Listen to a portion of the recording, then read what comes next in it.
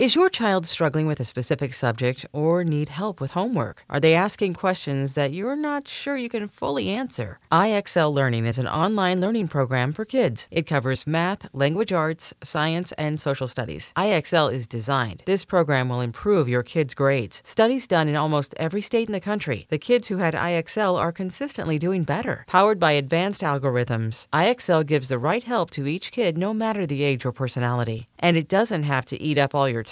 One subscription gets you everything for all the kids in your home, pre-K to 12th grade. So don't miss out. 1 in 4 students in the U.S. are learning with IXL. IXL is used in 95 of the top 100 school districts in the U.S. Make an impact on your child's learning. Get IXL now. And listeners can get an exclusive 20% off IXL membership when they sign up today at IXL.com/audio. Visit IXL.com/audio to get the most effective learning program out there at the best price. Welcome to Zach to the Future. I'm your co-host, Dashiell Driscoll, joined today and every day and always by Mr. Miata himself, Mark Paul Gosselaar. Hello, Mark Paul. Hello, Dashiell. See, I changed it this time. I know. I liked it. I was keeping me on my toes. You like that version? I like any version you give me. How about that? Oh, thank you, Mark Paul. Thank you. Yep. We're back for part 2 of The Wicked Stepbrother. We might as well just do a quick little summary here, Mark Paul, if that works for you. It works. Take it away. Oh, my God. Great. Lisa's crash did $600 of damage to Belding's Miata. Lisa invites Eric to the MC Hammer show with the tickets Zach used to bribe her. Zach and Slater plot to rig a student lottery to raise the money for repairs, which they need to do quickly since Belding came home early. Screech wins the lottery. Eric overhears and tries to blackmail them. Zach tells him how Lisa got those tickets. Eric confronts Lisa, who tearfully reveals the truth, causing them to split. For revenge, Eric has the auto shop class take apart the Miata. Jesse confronts Eric about Lisa's real feelings, then punches him in the face for calling her a chick and not giving their new family a fair shot. Just when the boys are about to be caught by Belding, surprise, Eric put the car back together himself. Eric's moving back to New York, but everybody shows up to convince him to stay. He says he's going to stick around Bayside for a while. The end. And we're in Act 1 of Part 2. And just to set it up real quick, the Wicked Stepbrother is played phenomenally by Joshua Hoffman. Yeah, I still can't stand his face. He just has a face you want to punch. And thankfully, someone, I'm not going to spoil it for anybody, but someone in this episode does take a swipe at Eric. A good old punch. Yeah, I was asking the question last week, how is no one just wailing on this guy? And Jesse was there to answer it with a right cross. So at the top of this episode, we get a flashback, and it seems that Zach is still at the crash site while his voice is over this flashback. We see Kelly in that flashback. We were discussing this before we went on the air. Yeah. Where is Kelly? That's the only time episode? you're going to see Kelly. Yeah, we see her say the ocean's on the left, and that's basically it. Yeah, it seems like she gets fed up with the gang not giving Eric a chance, and she storms off and then just never storms back. She disappears. I'm not quite sure. Maybe there was a scheduling reason, or I guess she was just fed up with everyone's antics. Didn't want to deal with it. It seems weird. I mean, usually when you're signed on as a regular on a show, you're there at the production's disposal. You can't just take off for a week. I'm really interested to find out what happened, because these episodes, this particular episode was shot in January of 1991, about 6 months before we did the beach episodes, even though they air after the beach episodes. It just seems weird because, and also we filmed part 1 week and we filmed part 2 another week. So where would Kelly go or Tiffany go between weeks? It doesn't make any sense, and I'm sure she doesn't remember. So we won't go down that rabbit hole. Well, I don't want to spoil too much for you, Mark Paul, but later in series, some key characters are just going to start disappearing and reappearing without any Rhyme or reason. So this is kind of like par for the course. Yeah, I'm aware of that because that's how you Yeah. and I actually initially met. You had wrote a spec script about the Tory Yes. days of it all. So Yes. I am aware that Trying at to some unravel that point- mystery. Yeah, at some point it starts getting a little wacky, but I look forward to those days, and hopefully we're At still some around. point, yeah. I mean, I don't know if you mean us as a podcast or us as human beings or what you mean, but I Both. agree. I hope that we're still around. Yeah, both. Yeah, it is like, I mean, we talk about rhyme or reason and things get a little wacky. This was filmed half a year before you guys go to the beach and yet airs out of sequence after. We were going through the production schedule a little bit. Right. I mean, we filmed this right after pretty much Breaking Up Is Hard to Undo, The Aftermath, The Last Dance, and before Fake IDs, Operation Zach, Check Your Mate, Pipe Dreams. We filmed it before that. Interesting. And, yeah, so all over the place, really. Yeah, really all over the place. I sort of I remember this title because I've seen lots of memes about it and things on social. But No Hope with Dope was filmed April of 1991, so a few months after we filmed this. Yeah, it's so I guess Kelly just disappearing down a hallway is just like we're living in an MC Escher painting or something. Like the stairs go up, down, and sideways. It's just kind of it's all over the place here at Bayside. Get used to it, I guess. And we're in the never before seen Bayside Auto Shop here. Question: is this the same night? Because I'm wearing the same turtleneck. So we said we'd meet at around 11, or no, be back at 11. The accident happens. So we're going to fix this car in the middle of the night. How do we get into this garage? First of all, wow. Okay, I have not begun to think about any of that. I was just more thinking about Bayside has an auto shop. They're taking apart cars at this school. I guess they are. Yeah, I guess they did break into school to fix a car. That is 2 crimes. Or 3, I guess. They stole a car. Now they're breaking in. Yet they're probably stealing the parts to fix it. No, well, they're not I don't stealing the know. parts to fix it because I don't know. It seems really low. They come up with this number. They assess the damage, and it comes out to $600+ for all that damage.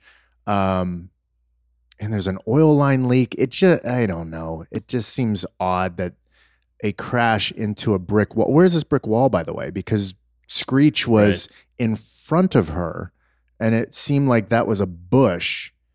If you try to piece it together, it won't make sense. So we won't. Okay. And we won't. move Okay, on. I was trying to. I was don't getting do a it. headache. Okay, thank Don't God. do it. But there's a lot of things that are just funny to me in the scene in the garage. The $600 for all that damage. I mean, that's a lot of damage, and $600 seems pretty low. Nothing.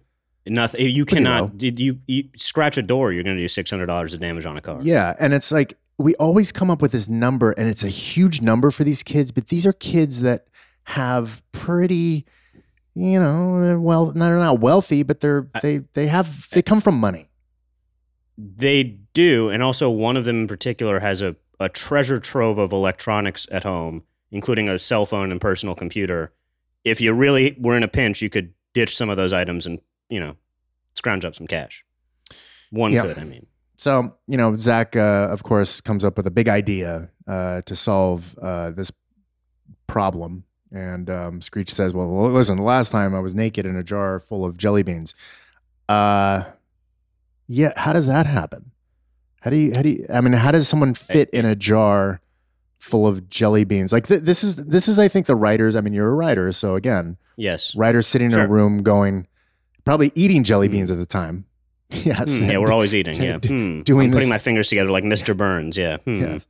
And God, wouldn't it be funny if Screech was in a jar full of jelly beans? And there you go. Boom. Is that how it works in the room? Sometimes. Or sometimes we'll start with sometimes it can maybe someone beat a joke. Maybe it was initially a less funny thing. And then it grew into jar of jelly beans. One could only hope. So could have been just, Screech in a jar, and then somebody tops up by going, he's naked. I'm trying to figure out what like the funniest component of that joke really is. It's, Screech I being mean, naked? we can, we can go to comedy school on it if you want, but I think the funniest part is just like, this is not the first time Screech has talked about the last time you had a great idea. I think the last time he was like naked on a bus. So it seems like they reference the. If memory serves, listeners, someone please correct me on Twitter tomorrow. But I think it's like, these like radio gags of things you'll never see, but just like saying out into the ether of, oh, this time. I don't know. I mean, yeah, I guess the nudity. Yeah, that would be the funniest part. I don't know. Maybe the jelly beans. I don't know what the funniest part is to me. You're right. How did he get in a jar? It's all good. See, Mark, it was a good joke, Mark Paul. There's so many layers to it. Much like a box of jelly beans. There's so many flavors in that joke. Hard to isolate just one. We're in the Max, where Lisa and Eric's romance will continue. I'm always just fascinated by the things people say in the show that wouldn't make sense now. A sentence like, take a cab for their next plans. Yeah. No one talks about that. No one takes cabs. No one says we need a cab, we need a taxi. That is just slowly but surely leaving the English language. Yeah, that bumped me though. While I was watching it too, I have it in my notes. Lisa says to Eric, the next time we go somewhere, because she's going to take him to the MC Hammer concert, so we should set this up for the audience. Oh yeah, sure. In case Lisa actually is starting to really like Eric, and he comes into the Max, and she invites him to the concert. And she says, but next time, let's take a cab. And I thought that was interesting because growing up in Los Angeles, that's not really a thing I remember doing a lot of, taking a cab, right? I mean, that's more of a New York thing. I was driving at a very young age, so I didn't have the need to be escorted by, a cab or someone with a car. What did you used to take when you had to go somewhere? Because I know the thing to take now is like my kids take Uber, they take Lyft to go to the mall. But what did you do? You remember? Getting a ride from parents would be a relatively common way to get around. But I tried to be very independent as a kid and was very into taking the bus places, especially living in the Valley. The bus runs right along Ventura Boulevard. I'd take it right down to Universal Studios to go see a movie or I now go to work on Saved by the Bell, oddly enough. But yeah, I think that was or ride a bike. Those were the main modes. There was an app in the early days of iPhones that emerged that changed my life for a minute called Taxi Magic. It was a precursor to Uber and Lyft. And it was essentially that. It was because getting a cab in LA was such a freaking headache. You would call a number and someone would show up an hour later. It was a true pain in the ass. And there was an app that showed up that slightly made it a little less of a pain for a brief time in LA. But for anyone who's not familiar with the geography of Los Angeles, and let's say these kids are in the Palisades, which they were, let's not say. They're in the Palisades. Palisades to the Forum is not a drive you want to take in a cab. Oh, no. And that's also, that's going to be $150 or something. It's going to be some astronomical amount. He will only accept cash. You're in a nightmare scenario taking a taxi from Malibu to Inglewood.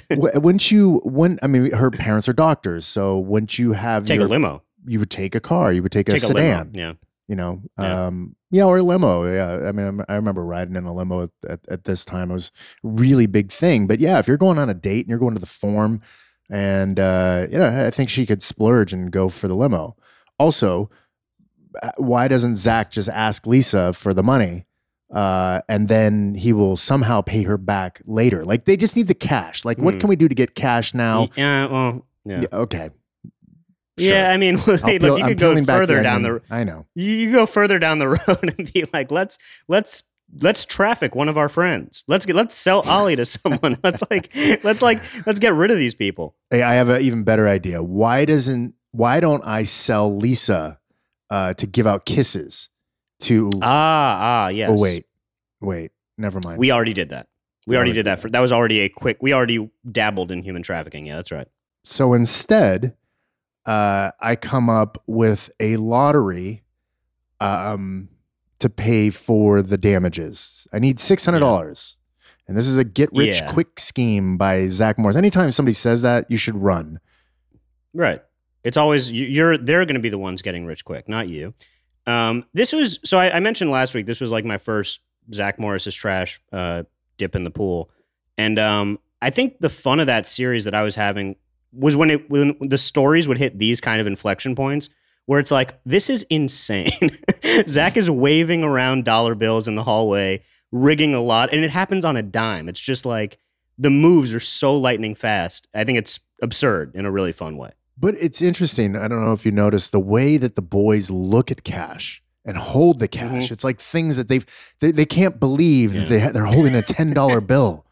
And again, it goes against the fact that this is an affluent neighborhood, and which we've sort of hit in the reboot of the show, the reimagining, is that these kids were privileged, but yet they hold cash as if it's like, well, king, but it really doesn't make any sense. But help me understand this lottery. So please, I'd love to help you understand. Help me, because we're going to get into it in the classroom.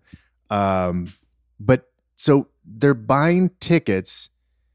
It's already been rigged that Screech is going to win, so all the cash is obviously going to go to Screech. But what is Mr. Sachs, the algebra teacher? What is his component in this whole thing? He's there to, I think it's. I mean, this is Zach's pulling a magic trick on his fellow students.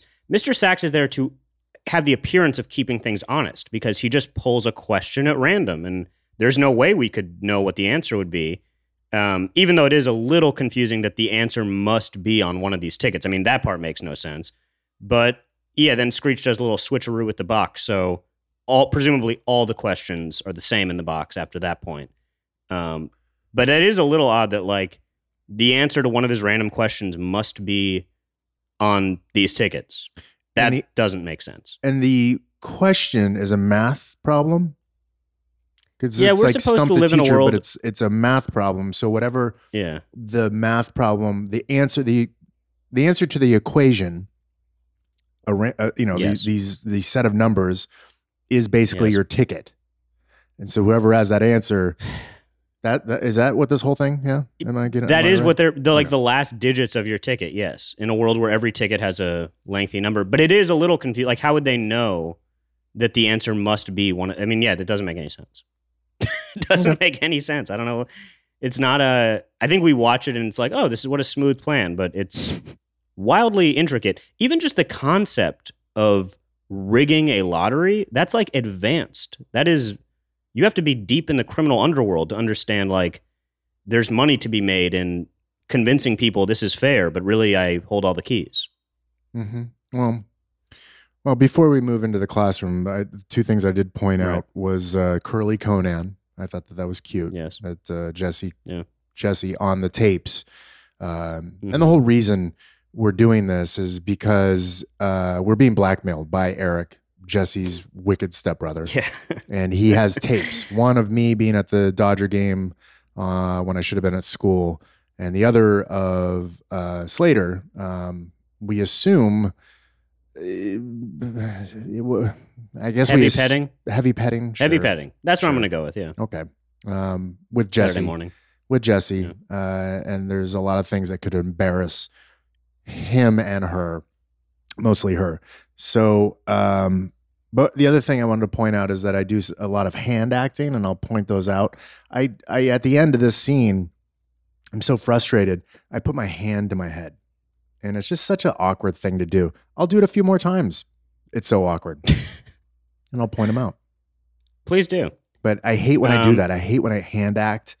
And I do a lot of it. I didn't know what to do with my hand. I know one you do at the end that I was like, I gotta grill him on this one. You do one very specific motion at the end where I was like, that stood out. If it stood out to me, it stood out to you. With Lisa? Is that the one? Yeah. Yeah, I don't know. It's like I was like, that is like such a peculiar. See, now I'm into the B sides. I'm into the deep cuts. Like now I'm looking at what you're looking at. Yeah. Before we get out of this truly deranged hallway lottery scheme, where by the way we talked about this doesn't make sense.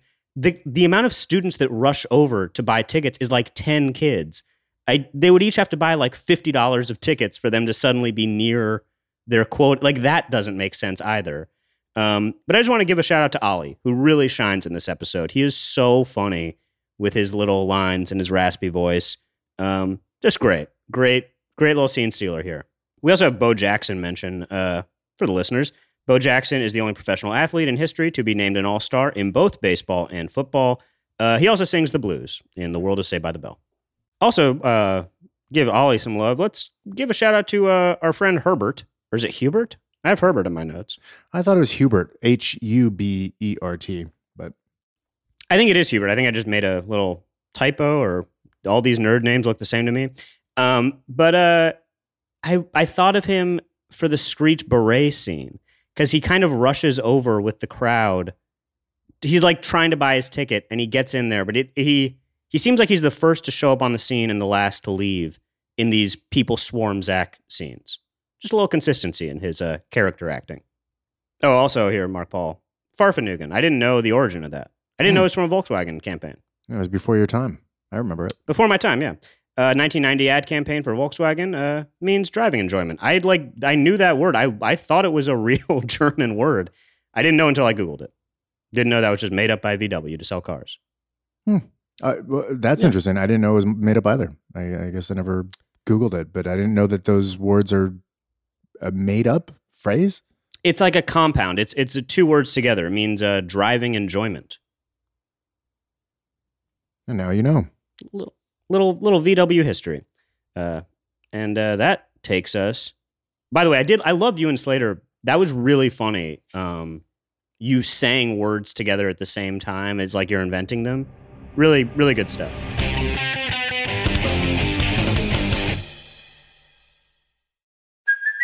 Hey, it's Kaylee Cuoco for Priceline. Ready to go to your happy place for a happy price? Well, why didn't you say so? Just download the Priceline app right now and save up to 60% on hotels. So whether it's Cousin Kevin's Kazoo Concert in Kansas City, go Kevin, or Becky's Bachelorette Bash in Bermuda, you never have to miss a trip ever again. So download the Priceline app today. Your savings are waiting.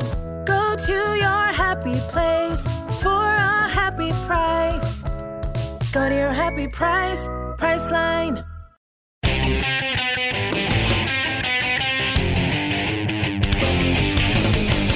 And that brings us to Act 2. For an episode, like I feel like this two-part of the structure. Am I alone in this? Where it felt the acts felt odd in this to me. Do you know what I'm talking about, or was that just my own invention? No. I mean, I don't write my notes like you do. I know that you know when act breaks are and stuff like that. I just kind of see it all as one. You just wing it. I just see it as one big thing. I guess. One jazz. Big, yeah. But why does it feel odd to you? Does it feel the acts are not equal, pacing, or I think. Pacing? Or Yeah, it's a pacing and rhythm thing. It's like some scenes are too. You know what it is? I know it now that I said it. Some scenes are too short. Some scenes are too long. Lisa's scene in the Max very short. Zach, Slater, and Screech holding court in the hallway very long. It's like it's a pacing thing. That's what it is. I figured it out, listener and Mark Paul. We're in the math class. Again, like we touched on it. This scheme is very complex, and it seems to have united the school. Everyone here wants to win $600. We've united the entire school, all 40 students. Yeah, that's right. They're all there. They love gambling. Every last one of them can't get enough. But it's so weird. No Jesse, no Lisa, no Kelly. Yeah, well, I mean, Kelly is, in mourning that her friends have turned evil. But yeah, I guess that is Lisa. A little confusing, huh? My bad. Oh no, she's there. She's there. Hiding behind Hubert. It's interesting though, right? That Lisa is in this scene, because wouldn't she, I mean, she's acting like she's in on the scheme. Wait a minute. Hold on. Mm-hmm. No, she would know. She has all the information. How? Right? No. Why did we tell her? What information doesn't she? Why, wait. So she bought a ticket for her own repairs? Maybe she's just hyping people up. Maybe she's like a good snake oil salesman needs someone in the crowd to be like, well, he sounds pretty smart. I don't know, because, Eric's in this scene as well, and he's going kind of like, Wait what a the minute. fuck? What's going on Wait here? a minute. I didn't see Eric. That makes no sense. He just knows something's fishy. Yes, he knows something's fishy, but he knows something's fishy. The frame that I froze here that we're looking at right now, Eric has that look on his face like, wait, what's going on here? And Lisa is with the rest of the class, hyping it up. That she's enjoying what's going on here. So she must understand either what we're doing or bought a ticket. I would have to imagine she knows she was there when the car crashed. So I would have to imagine she understands what's going on to an extent. Yeah. I don't think she's there because she bought a ticket. I don't think she's that. Lisa's shown herself to be hip to Zach's schemes. Like, she knows he's shady. So I don't think she's entering any Zach Morris lottery anytime soon. Mr. Sachs is back. He is prideful, like every Bayside teacher and adult will meet on this show, and he truly believes everyone is there because they love his math so much. As soon as that alarm went off, Mark Paul, I have in my notes, everyone should have known this is a scam. That should have been truly the red flag, the alarm, if you will. But no, they're blinded by $600. And we get the little sequence of, everyone hanging on his every number. And this will prove your point. This scheme does not make sense. Like, how different could the numbers be on these tickets? Aren't they sequential? Isn't that how tickets work? Like, each one is off by one digit, right? The numbers aren't random on the tickets. I'm pretty sure that's how tickets work. Like, each one goes up a number. No, I think we worked backwards, right? You have a number on a ticket, which is Screech's ticket. So, no, I know how you'd rig it. I just mean, like, if I'm buying a ticket to this lottery, like, how am I supposed to believe, like, wait a minute, you're telling me that of all the questions in that box, every single one of them ends in some combination of these numbers, give or take one digit, or give or take, I guess, 600 digits. I don't know. You've Jesus lost Christ. me. Yeah, this is a tricky one. This is a tricky one. But, let's give him a pass. Let's not think about it too much. Like Kelly walking down the halls. And we're in the Bayside locker room here now that Screech has won. And you feel bad for him because he's never won anything. And he just wants this to be his one victory in life. I mean, you just want to smack him is what you want to do. And Slater is pretty close to smacking him. It basically stands up, says, give me the money or I'm going to flush you home. Does not get the response from the audience you would expect. They did not seem to like that. And it was a negative reaction. Yeah, it's negative because you just found out the saddest thing in the world, that he was there for every stage of planning this sham lottery, and he just wants to feel like a winner for one brief moment in time. And Slater's ready to put him in a toilet. Note to anyone who is just scammed a fake lottery. Check the stalls in a bathroom before you have this conversation. Because, surprise, Eric has been in the shitter the entire time. I have in my notes, I never heard it flush. Never heard anything back there. I assume we were sitting there for a few minutes. Hey, I'm from New York over here. We don't flush. How's my accent? I haven't worked on it at all. Also, I'm sure that if someone was doing a number 2 in these stalls, we probably would have heard something, smelled something. Something. But something. Nope. He comes out. Maybe. Yeah. Okay. Let's talk about that for a second. Maybe Eric is so good at blackmail, he heard the footsteps approaching the bathroom door, pinched it quickly flushed and lifted his legs. Yeah. He was just like, He's like, I need to be ready at all times being in a bath. He probably lives in bathroom stalls because that's a great place to get blackmail information. He's such a veteran blackmailer. That's probably what happened. Sure. It's best I got. I'll buy it. It's the best I can do. Why not? Why not? Part 2 of this episode. Why not? No one ever checks the stalls. Like at this school, you guys have been burned so many times. I think in Aloha Slater, it was Mario on a stall. If memory serves, all these episodes are blending together in my tiny brain. I would think that would be protocol now at Bayside. Like, guys, we gotta come on. We're doing too many schemes and scams. And they let the news slip. Zach does, and Slater corroborates that. Yeah, Lisa got bribed into the date, even though she did have a good time. She wasn't there for the right reasons. It's a 10 things I hate about you. Sure, they fell in love, but it started under a faulty premise. Which brings us to the max, and then we enter the typical TV trope. He comes in, asks questions, and if Lisa had just said, and you do this very quickly, you tell the truth, but quickly. He goes, "Did Zach give you the tickets to take me out?" Yes. She says, "But ... you don't understand." Yeah, that's why he's asking these questions. So quickly say, "Yes, but I really enjoyed my time with you, and I didn't think I would, but now I do, and I really like you. I'm sorry." He would accept that answer, most likely, and we wouldn't have this moment where she goes, "Yes, but you don't understand." And he's like, "You're right," and he walks off. And now, Yeah. Yeah, well, TV is mostly, we talked about this, listener. TV is mostly just characters withholding information from each other until a later point in time. Secrets out. Yeah, I mean, that's what it is, Spoil folks. it for everyone, yeah. Yeah, I mean, there's only really 5 movies. Every movie you like is like, it's like Taco Bell. There's only 5 things on the menu. It's just all mixing together in different ways. But yeah, I have here in my notes, like, yeah, there's a difference between the truth and the whole truth. Like when you're in court, they're like, "Do you swear to tell the whole truth?" And like Lisa is not divulging the whole truth here, even when he's confronting her. It's frustrating. She also should have said, "Yes, I was bribed to go on a date, but I had nothing to do with setting you up to crash a car." Like that's what she should have. That's the whole truth. Is like she didn't know that there was a blackmail scheme involved, or a reverse blackmail, excuse me. Counter blackmail. But we get this emotional moment from Lark here, and it's sad. This episode has a few like kind of emotional moments, but I really feel for Lisa. It's like she cannot. We had Amy Jo on one of the early podcast episodes for the Lisa card, one of the writers on the Reimagining, and she's really a Lisa Turtle advocate.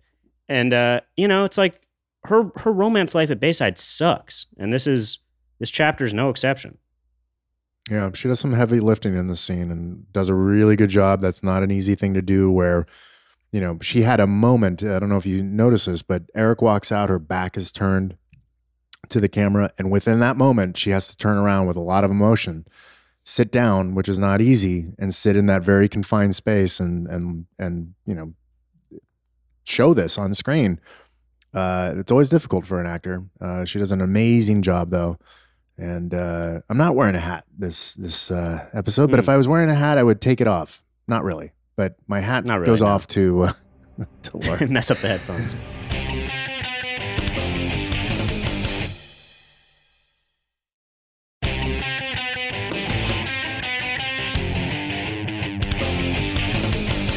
And we are in the auto shop for Eric's Revenge, which... He's a real dick. If you go back, he's a dick. He's a real piece of dickhead. Shit. Yeah. I mean, he's just like swinging low, man. I mean, he just he doesn't give zero. You know what? I'm trying to limit the amount of swear words we use on our podcast in case children are listening, because Saved by the Bell was made for nope, it wasn't made for children. Don't want to say that. Nope. Young adults. No, you can't say young adults. It was made for everyone, Dashel. Everyone was. Didn't you get called out on this on Twitter one time? I did. People are. I appreciate anyone who wants to listen to this thing. Thank you. And some people have notes. So one of the notes was no. People have no some opinions. People do have notes. No one has an opinion in this. No, people have notes these days. Someone another. Yeah, I mean, look, we're all doing our best, and if you write in with notes, I will do my best to take them into consideration. Mixed results. I don't know. I'm for a writer, I only have so many words, so I'm sorry if some of them are curse words. If you do watch that original Zach Morris's Trash episode, the thing I pointed out there that sticks with me here too is like they left the car in the only place where it was in danger of being like dismantled. Like they left it in a room where people take apart cars. That makes no sense. Yeah.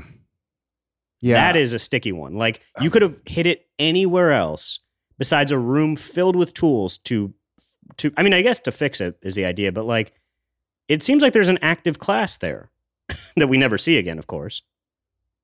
Only time. Yeah, and you would think that Slater has some of those tools in his own garage. Yeah, he fixed a car himself. He fixed Right. his own car. Right. It So took why him didn't like we 10 just minutes. do that? Why didn't we just bring it to Slater's? His dad wouldn't mind. His dad's off, being an army guy on an army base. He's never home. He's doing like special ops somewhere around the world, overthrowing a dictator, Sure. installing a new one. Sounds amazing. But no, we leave it in Gotta pay the rent. the school garage, and the Mr. Sonsky. Yeah, got I a have little him here. Rodney Dangerfield thing going on, which I always love. Wait a minute, that's what the Hoffman confusion was earlier. Correct. Monty Right. Hoffman, no relation to that. That Joshua is odd. Hoffman, who plays Eric. Yeah. Correct. Oh my God, the simulation is folding in on itself. Mr. Sonsky, who will later be Coach Sonsky, played by Monty Hoffman. He also appeared on California Dreams, so a little Peter Engelverse connection, as well as Fresh Prince, and he played Santa in an episode of Married with Children, I would imagine took place during Christmas. His first role was a bouncer in Howard the Duck, and he'll be back for one more episode as a coach. And I don't know the conditions of his death, but he sadly passed away in 2013 at the age of 60. Yes. Yes, he did. And little who's on first, by the way. The classic Screech and Sonsky. Dustin did so good at these, like, it's almost like vaudevillian kind of back and forth moments. He does them with Belding, too. They're really great. Classic comedy. Mark Paul, what room are they in?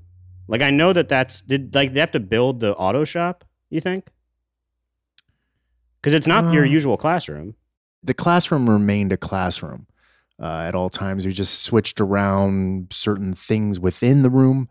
If we had to build a set like this, it would just be to the stage right of the classroom. So that's what this probably is. Instead of taking the back wall, which has the garage opening, and changing that out, I think they just built a whole nother set to the right. Right, because there is a blackboard on the on one of the walls. I can't tell what's on the other wall, but it's just the back wall is a little bit different with this door opening here. So I don't know. No, of course not, because we see Mr. Sack's classroom that remains the same. Yeah. This had to be a swing set. Yeah. So we built this off Yeah. to the right. There's your answer. Went the long way around it. There but you go. There we go. No, it's good to look. We're solving cases every day here on Zach to the Future. And then later on in the scene, Zach and Slater walk into a completely dismantled Miata. It looks like a hurricane did go through it. It's like, so the steering wheel's on the ceiling. I think that's so fun. Listener, there's that word. It's like, what's going on in auto shop class? How do they even learn anything? It's just like, let's just rip this freaking car apart. They did it pretty quickly too. Yeah, I mean, it literally looks like a bunch of like animals ripped that thing apart. It's really, I don't think anyone's learning anything in that class. Also, Dustin, Mark Paul, you're an actor. Did they really put him in all those tires? I was looking at that shot. It's like, it looks like that's the only way to shoot that. Yeah. Is have Dustin stand there and you top him up to the head with tires. Yeah, I'm sure they did. Why? Yeah. Why not? Because it's super uncomfortable. I mean, like that feels like it would be a hard thing, especially if you're there for multiple takes and setups. Good. I mean, Dustin would always do the physical stuff, but like this one stood out to me as being like a form of torture almost. Like, if you put me in tires for an hour, I would tell you anything you wanted to know. One thing I do remember about Dustin is that he was very slender and very slim. So his shoulders would have easily fit in the tires here. You got to understand he's also 14. He's not thinking like you and I, which would be like, oh, that's going to be uncomfortable. He's just like, oh, this is going to it looks fun. It's for a gag. Okay, I'm going to get a laugh. Yeah. It's all about the laughs. So true. Not anymore, folks. Now it's all about the comfort. No, now it's all about the comfort. But this is where I was talking about the hand acting as well. Times two. I put my hand to my forehead to really drive the point across that I'm frustrated and I don't know what to do. But lazy that acting, Screech in my opinion. had a hand. Sorry, I didn't mean to cut you off. That you were frustrated that your own friend helped take apart the Miata. Mm-hmm. Yeah. Well, hey, you're doing your best. You had a lot to process these weeks. I mean, the love of your life walked down a hallway and disappeared forever. That's enough to make a man's hands crazy. We're in Act 3 for Jesse and Eric's room. I guess it's Eric's room now. I mean, he really made himself at home quickly. Didn't take him long. He installed many things with like drills and nails. Like he has a collection of baseball bats and his, what do you call that thing? The boxing bag? The speed bag. Is there a name for it? Yeah. Yeah, it's hanging from the ceiling. Like he had to install, like he must have had maybe a contractor show up and like do all this. Did he go to the poster store at the promenade? Like, well, what did he do? How many baseball gloves does he have? How many sports equipment items does he have? We really need to drive across the point that he's into sports. So there's hockey sticks and boxing gloves and basketballs. And I mean, he's in this scene. I saw 3 baseball gloves that he plays with 2 of them.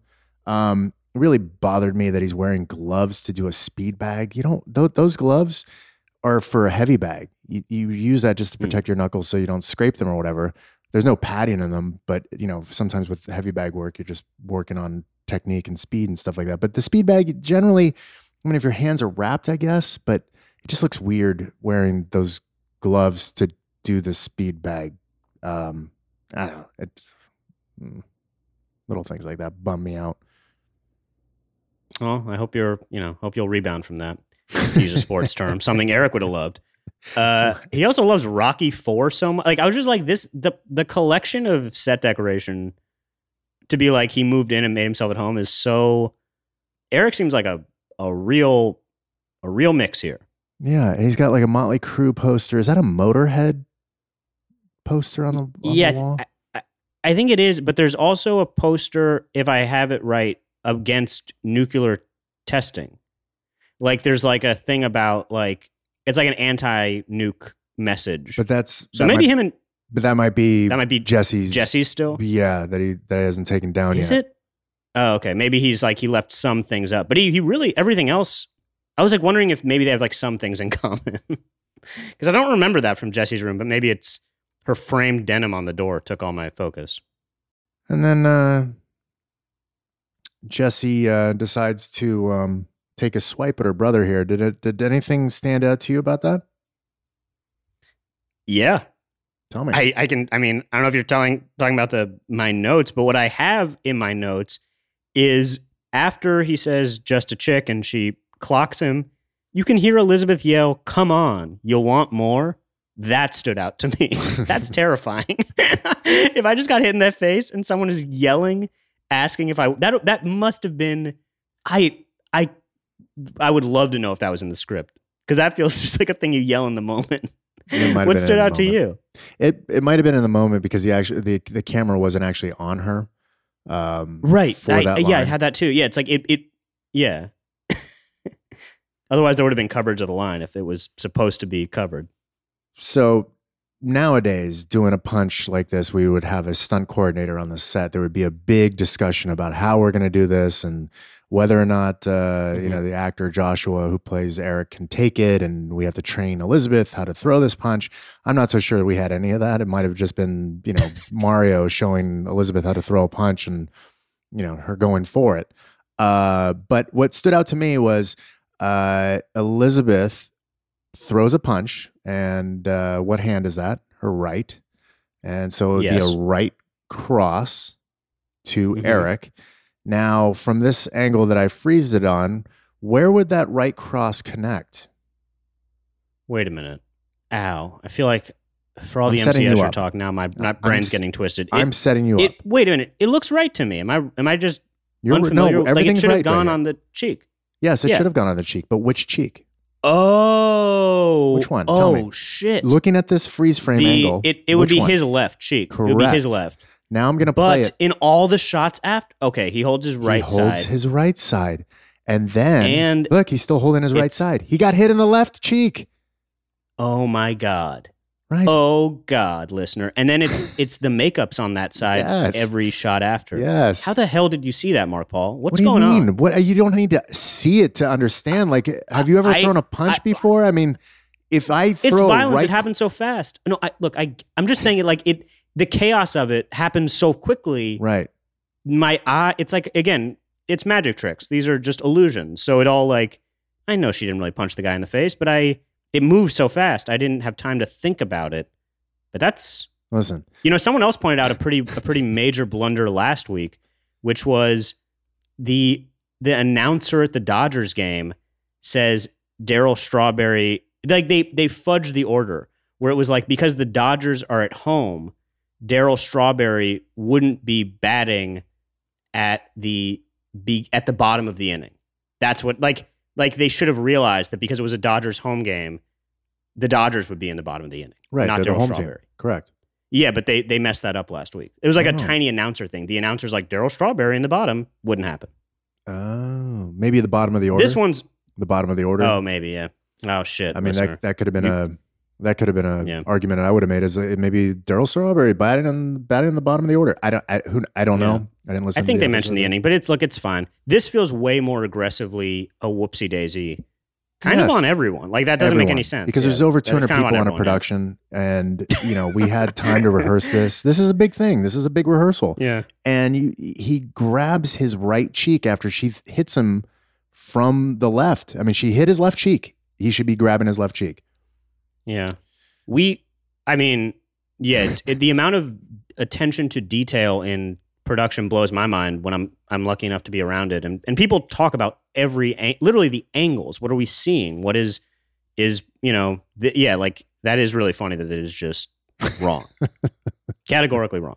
Welcome to Saved by the Bell. I'm your co-host, Mark Paul Gosselaar, joined by none other than Dash O'Driscoll. Yeah, that's right. Yeah.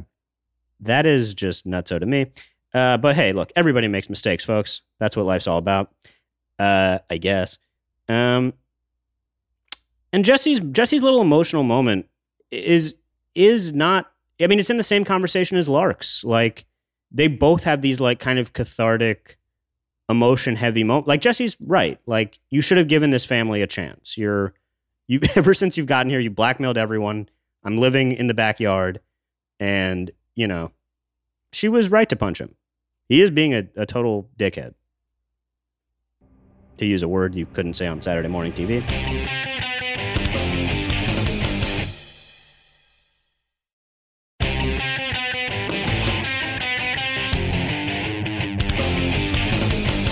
And we're in the max.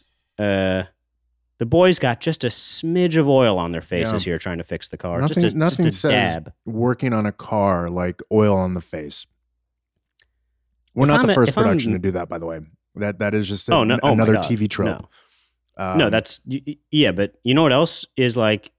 You know what, those jumpsuits? You could just not.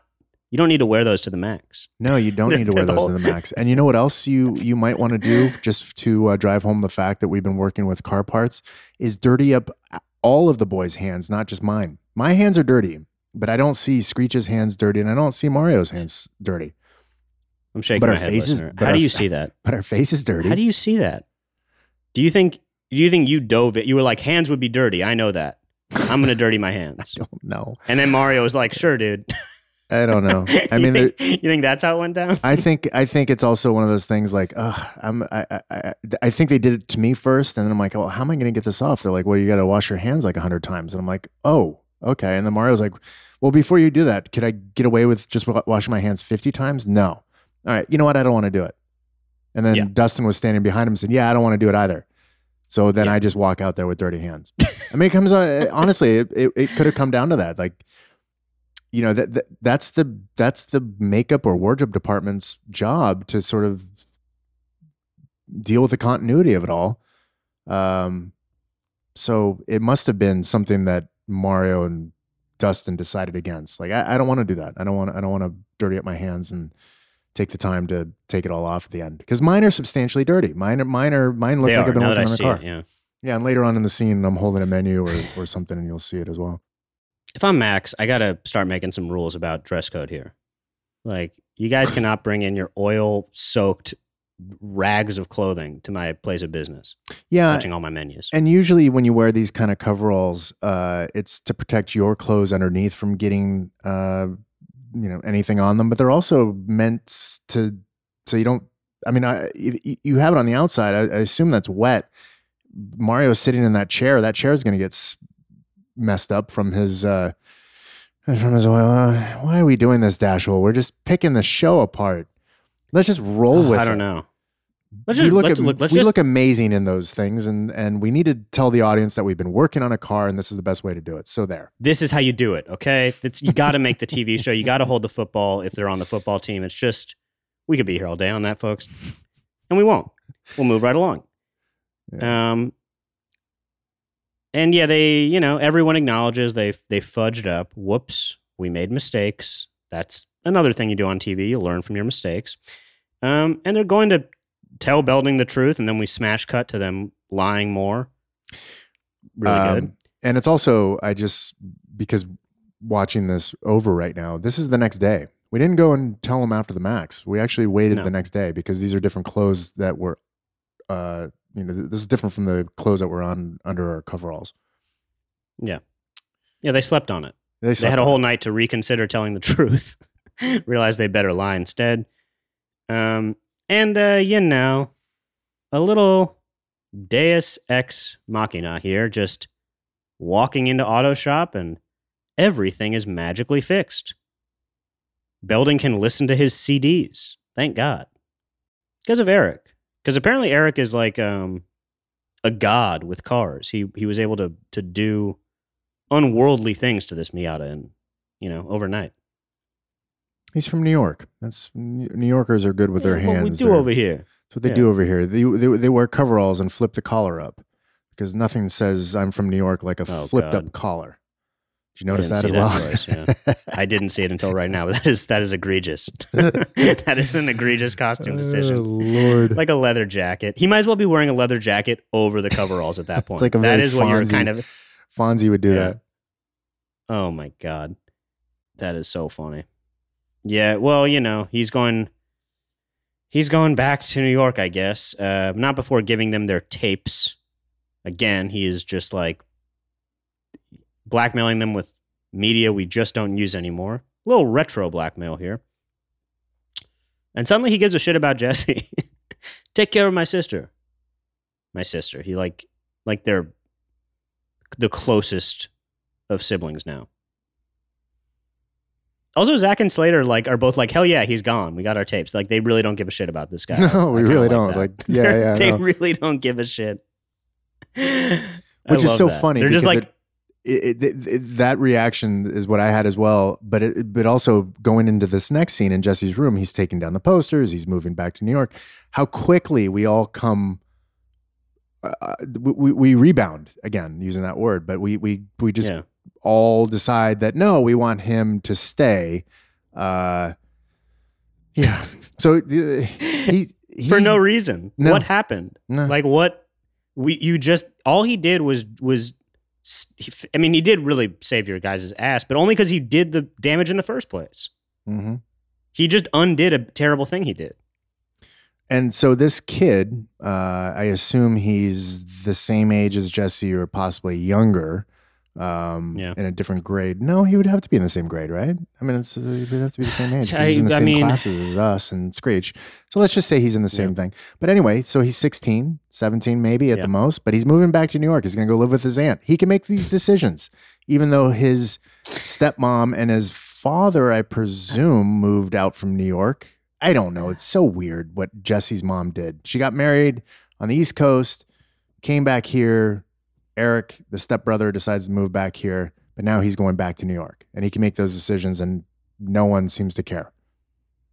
Yeah, that's in my notes as well. It's like when I was 16, I certainly didn't have the agency to move across the country back and forth and to be like, you know what, this week I'm living in New York. But Eric can do that, I guess. Maybe he has some real dirt on his dad. That's probably what it is. Eric's probably blackmailing the rest of his family. He had no problem pulling this shit with Jesse. This stuff, excuse me. I'll try to curse less for the kids. Yeah, here we go, though. Eric listens to the Misfits and Motley Crue. Okay. Here we go with everyone coming in. This is some real Saved by the Bell stuff of like, we all showed up in your bedroom in the last 90 seconds to make it all okay. Minus Kelly. Minus Kelly. Kelly is still heartbroken that her friends would be so mean to this guy that she is not speaking to anyone. Yeah, where is Kelly? I guess we'll never know. That makeup, too, is really an interest. Like, it doesn't look like a black eye. It looks almost, it like matches Eric's shirt. Okay. That's what I was talking about with your hand acting right there. You're making a face. It's when Lisa says, I would have never gone out with you. Mark Paul, please walk us through your choices here. Poor choices. I don't know what that's about. I have in my notes. I'm just mugging in the background. You generally don't want to do that. I'm going to give you a little acting note here, Dashiell, because I know you're asking for Please. it. Every day. If you're in the background, there's a fine line where you have to do something, but you don't want to do too much where your attention is brought to you instead of what's happening in the foreground. So you should have never have noticed me. You should have kept your eye on Lisa playing Lark this entire time because she's coming up with this, she's exposing herself. But yet, me being me, I took the attention and brought it out of myself, and I don't know what I'm doing. I don't know what I'm reacting to. It makes no sense. I guess I'm proud of myself for the fact that she never would have gone out with him if it wasn't for me. I think that's what I'm thinking there by that reaction. That's what I have too, but it's she's really being sensitive, or like she's really being like honest and sincere and like vulnerable. And for you to be like, what? Like, I'm the reason for this. Me and my skin. It's a very funny choice. Yeah. But you clear frame. Slater's much quicker. He's like, I'm getting the hell out of this touching moment. Yeah. And yeah, it's in another universe. Lark and Eric could have, Lisa and Eric could have been an item or something. I don't know. He says he's sticking around Bayside. He's sticking around Bayside, yeah, but he's not. They're not going to be together. Like, where did he go? Oh, I forgot that I forgot that you're new to this series, Mark Paul. We'll never see him again. Not What? one more again, ever. Is he mentioned ever? No, never. Jesse's brother never mentioned. Never. I guess it would be a little weird if Eric's at Jesse's dad's wedding. But yeah, no, this was, again, not to make everything about my dumb web series from many years ago now. This was a thing I latched onto very quickly. My fascination with this thing Saved by the Bell loved to do, which was introduce someone, say in clear language, hey, you're our new friend. You're going to be around. And then we never see him again. Happens all the time. It'll only happen more from this point. Like we saw it with Denise Richards at the beach. She was very clearly like, I'm going to Bayside. I'll see you guys later. Nope. Now Eric's gone forever too. It's almost like the kiss of death in a scary movie. Like when someone says, I'll be right back, that thing. It's like if someone at Bayside is like, we're friends now. It's like, nope. You're going away forever. You're not friends forever. No, not friends. There can only be one Friends Forever group. We also get our third New York crime joke in 2 episodes. Sure, why not? But yeah, that's the story of The Wicked Stepbrother, Mark Paul, parts 1 and 2. We got through it.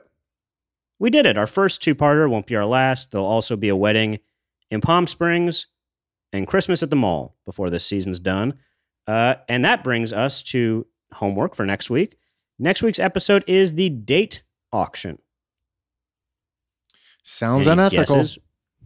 Oh, yeah. Well, it's not in the ways that you think, actually. I mean, I guess Really? it kind of is. Date auctions are bad news anyways. Like, that's not a good thing. No. Auctioning people, historically, not good, folks. Yeah. Well, we'll see you next week for that one. Thank you. Thank Such you, a great listeners. way to end the show. Such a positive note. Yeah. Thank you, listeners, for listening. Thank you, Mark Paul, for being here, and we'll see you next week. Zack to the Future is a production of Cadence 13. It's executive produced by Mark Paul Gosselaar, myself, and Chris Corcoran. Production and direction led by Terrence Malangone. Editing and mastering by Andy Jaskowitz. Engineering and production coordination by Sean Cherry. Artwork by Kurt Courtney with illustrations by Jeff McCarthy. Marketing is led by Josephina Francis with PR by Hillary Shoup. Thanks to the whole team at Cadence 13 and to you for listening.